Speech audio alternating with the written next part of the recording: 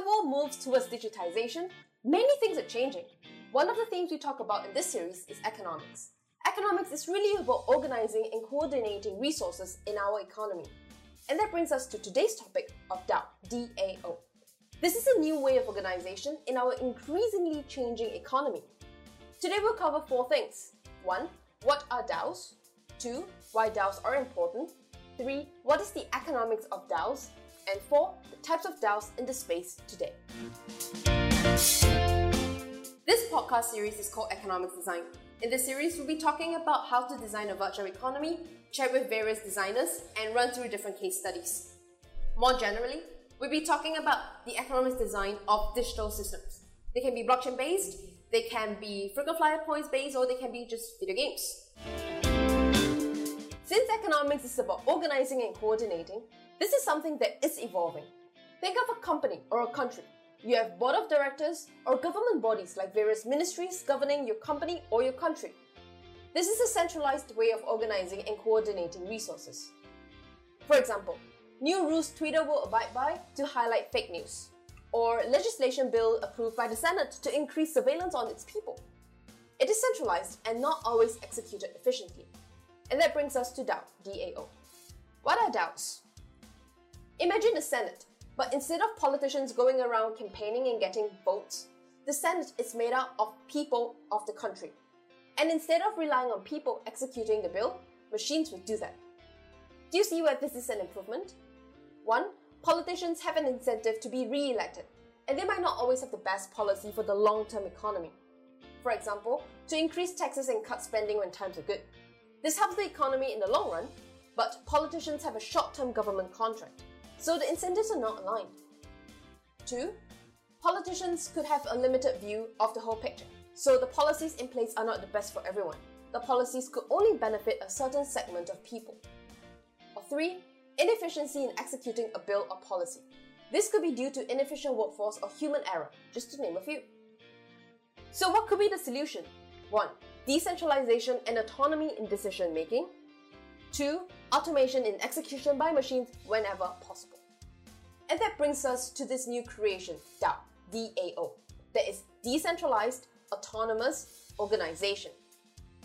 Whilst we mainly talk about blockchain, DAO can exist on both blockchain and non-blockchain technological stack. It can also work in any digital platform, ecosystem, or ledger. DAO is mainly a new way of governance and decision making. It could also combine with automated execution via smart contracts. Wow, that's a lot of terms, so let's break this down. Crash course in smart contracts. Smart contracts are just digital contracts that does whatever it is told to do automatically. For example, if you say, if 3 people sign and agree to transfer $100 from the fund to Chen, then $100 will be transferred to Chen where 3 people signed. The thing that does the action for approving and transferring is the smart contract. It's digital and automated. So these smart contracts are programs. They embed rules, send money, so they can execute to Chen when conditions are met, 3 people sign.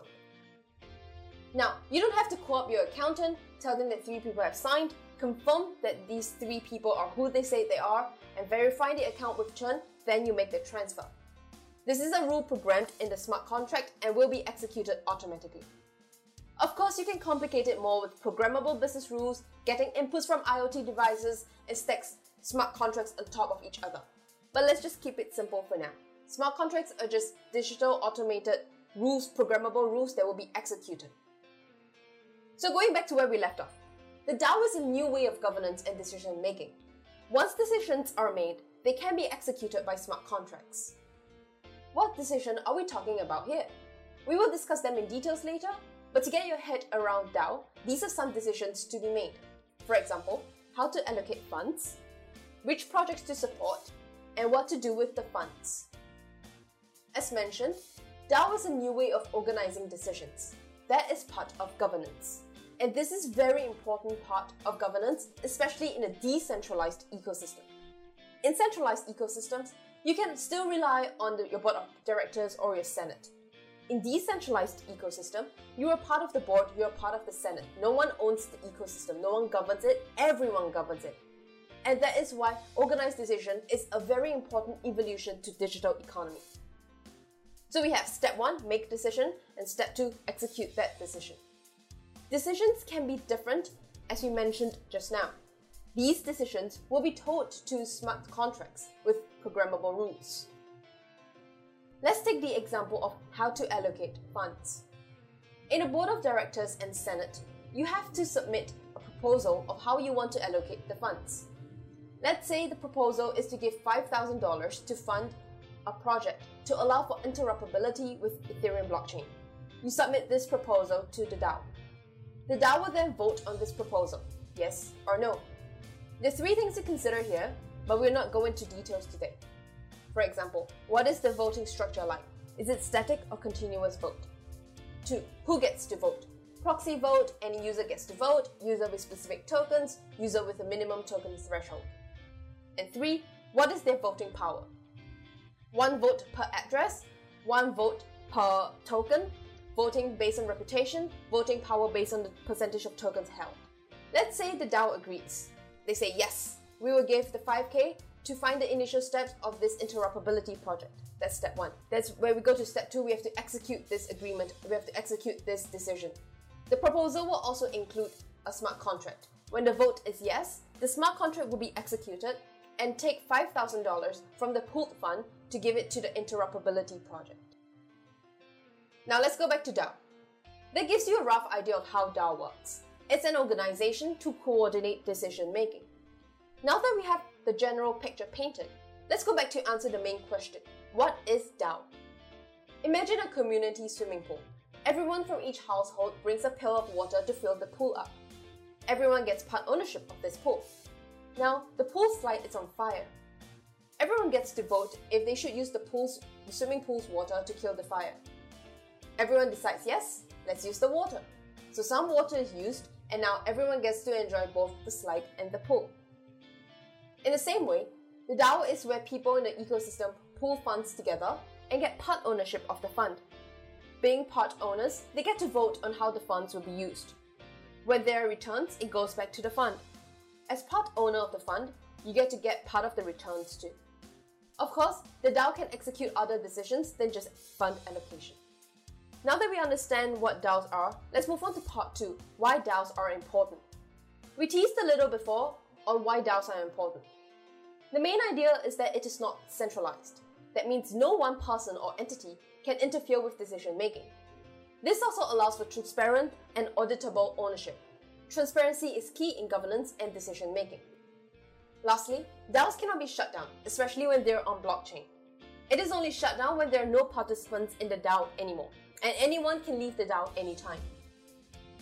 I imagine a world where we exist digitally, where it transcends geographical jurisdictions and create governance rules on its own. You get to decide whether you prefer governance rule A or governance rule B and exist in that digital ecosystem. Then, we're not bounded by race, nationality, skin color, or language, but by philosophy and ideology. Then the market will decide which autonomous organization will succeed. That being said, there is no 100% decentralized and autonomous organization. Centralization and decentralization is not a dichotomy, it is a spectrum. Each ecosystem has its own governance rules and differing level of decentralization. A DAO is architecturally decentralized, with individual participants in different countries. But the execution logic is centralized, which is your protocol. Now that we have a better understanding of DAO, let's dive into the economics of DAO. Economics is more than just the supply and demand. In DAOs, we will discuss 3 economics. 1. Economics of trust. 2. Economics of coordination. And 3. Economics of allocation. 1. Economics of trust. Without going too much into the history of trust, we need trust to transact and trade in an economy. Beyond that, we need to be able to trust decisions made in the ecosystem.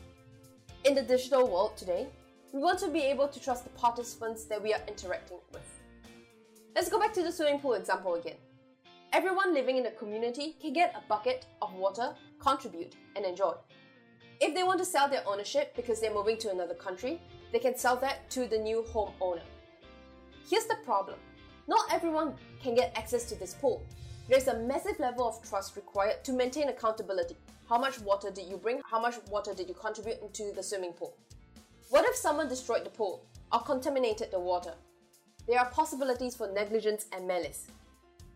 With smart contract, instead of trusting someone to manage the account, to manage security, to manage governance, it will be managed via smart contracts. The group, which is the DAO, will focus just on making the right decisions, and executions will be done by machines with smart contracts. Instead of trusting people to execute, we trust the code. We codify the trust into programmable rules. An example is PaiDAO. PaiDAO is a DAO to manage crypto index fund. The decision that the DAO makes is to vote on the creation and parameters of pooled index funds. The funds will then be created via smart contracts. Instead of trusting that someone will be a fraud and take your money away, you can safely trust the machine and transparent smart contract.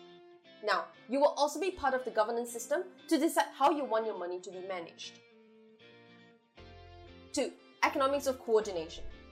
Economics is about coordinating the various participants in the economy.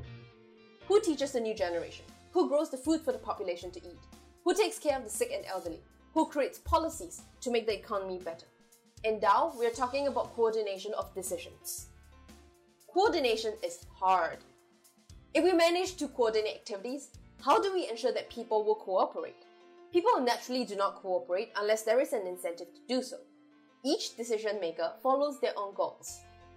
Now, we want to be able to allow interactions between decision makers so they coordinate their decisions. Otherwise, we could end up with a decision that is undesirable. Instead of trusting people to coordinate amongst themselves, we do it via a DAO. An example is Moloch DAO. Moloch DAO is a grant-giving DAO to fund Ethereum public infrastructure.